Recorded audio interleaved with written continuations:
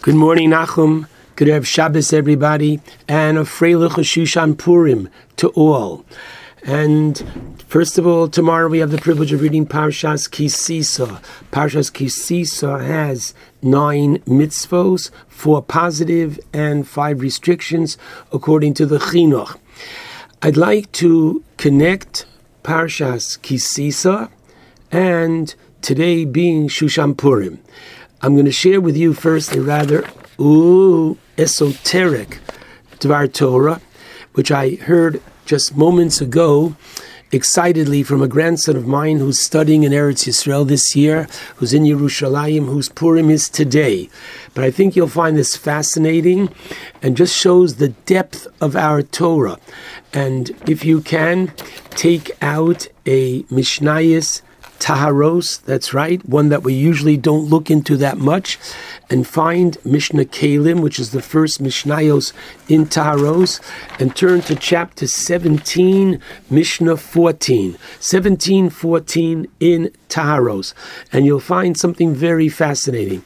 This Mishnayos talk about Tumah, impurity, and Tahara, purity. So the Mishnah tells us the following: V'yesh bameh shenivra bayom harishon tumah, that which was created on the first day of the week, what we call Sunday, there is tumah of that which is derived therefrom. For example, the Torah says, on the first day, Hashem created heaven and earth, and that which is made from the earth, such as earthenware, literally can become tamei, klecheres. Basheni, that which is created on the second day, which is the heavens, aimbo tumah, there is no impurity.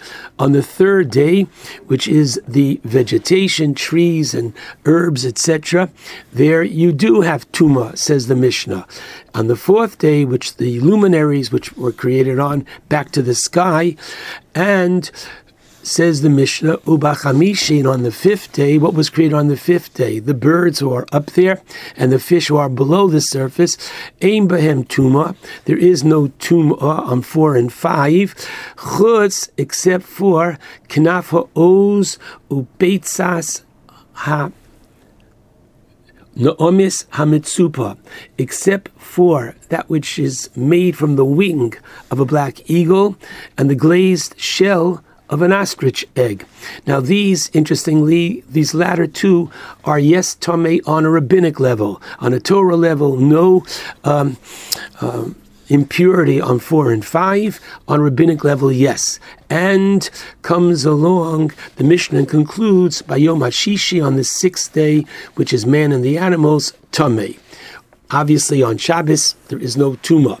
Now, very interestingly, as the Mishnah tells us regarding Tumah and Tahara, so too, please note, points out the Yid HaKadosh, that Yom Kippur can only fall out on days Monday, no Tumah, Wednesday and Thursday, where none on a Torah level, and yes, on a rabbinic level, and Shabbos, where, again, there's no Tumah.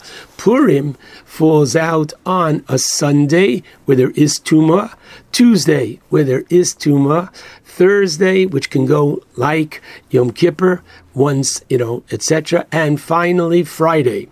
Okay? So now, the question is, what's going on here? So, there is the famous teaching of both the Gra and the Ari, that Yom Kippurim, the day of Yom Kippur, is a day like Purim, meaning there is this equation between the two, and of the 2 days, on some level, Purim is even on a higher level than Yom Kippur.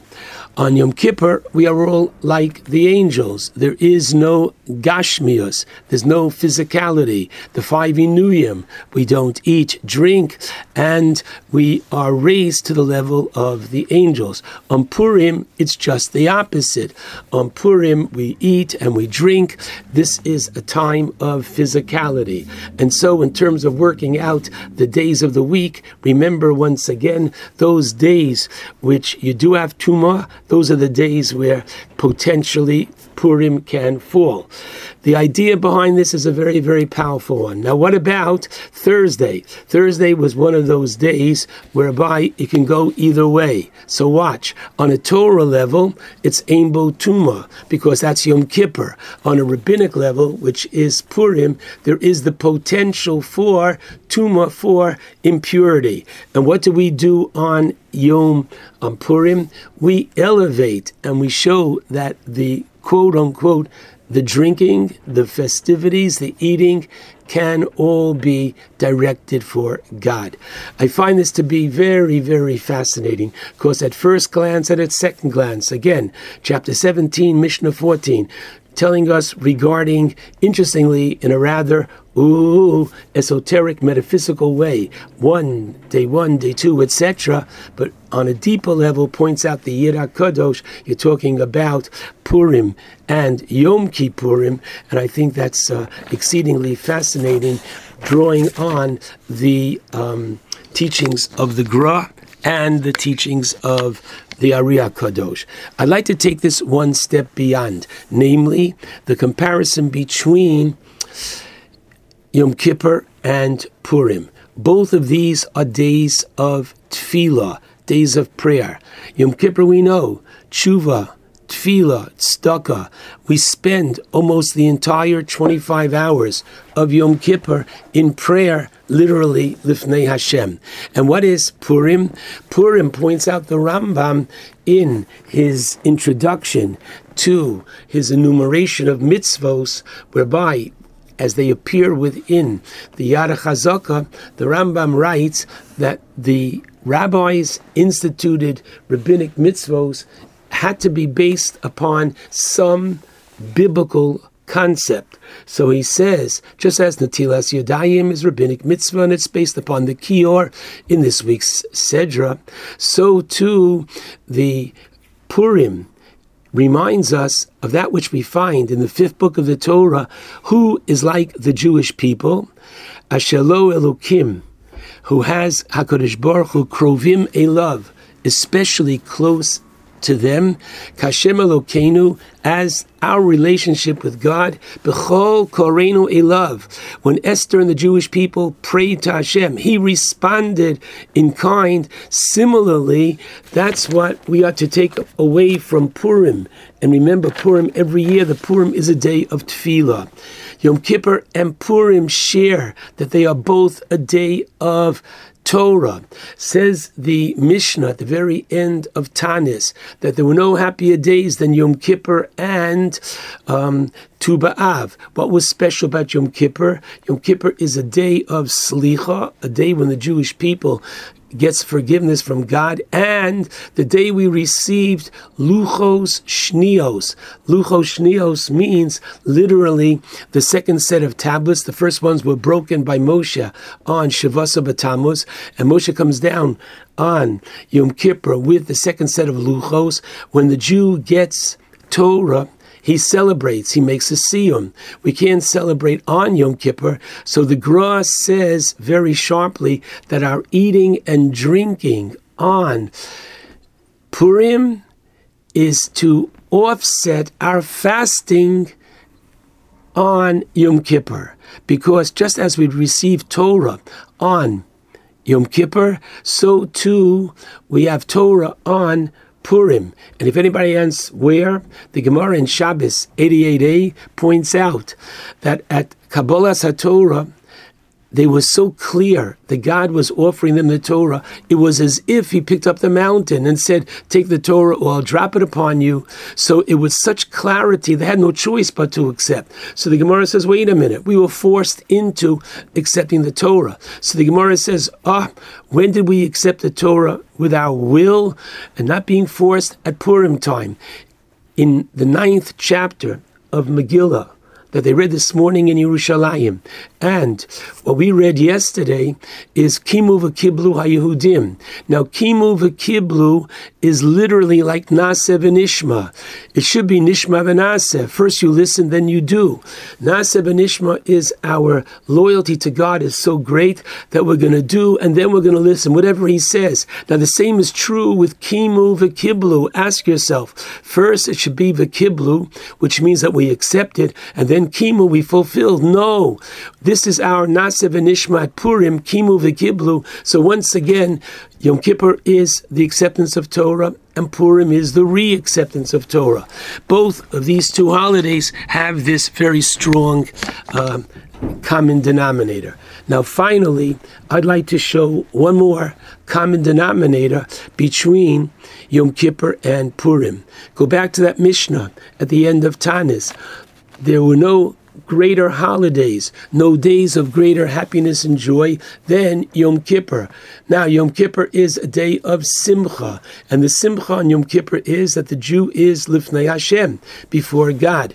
And similarly, Purim, as we know, what was the way we greet one another on Purim? Simchas Purim. What's this whole idea of Simcha? Of course, the main Simcha comes from, you'll say, that we were saved, which is very true, and we relive the past. God forbid it was to be Lashmid, Larogu, Abed, and thank God the Jewish people were saved. But let's take it to another higher level, and that is as follows. The Rambam in chapter 2 of Hilchos Megillah, Halacha Yud Zayin, teaches the following, that of the two mitzvos, we have to remember this for next year, while we have to do all four mitzvos on Purim, but when it comes to Matanos Evyonim, giving gifts to the poor, and your own Su'uda, and Mishloach Manos, the Rambam writes, Mutav la'adam, it's best for a person, laharbos, to increase and put the focus on Matanos Le'evyonim,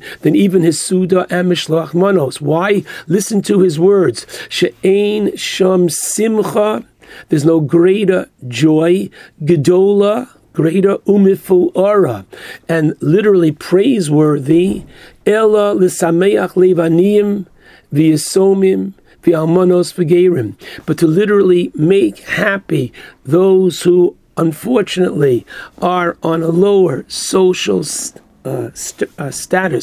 namely the poor, the orphan, the widows, the gerim, the converts. Why? One who elevates and makes happy these individuals who are unfortunately saddened by their state of being.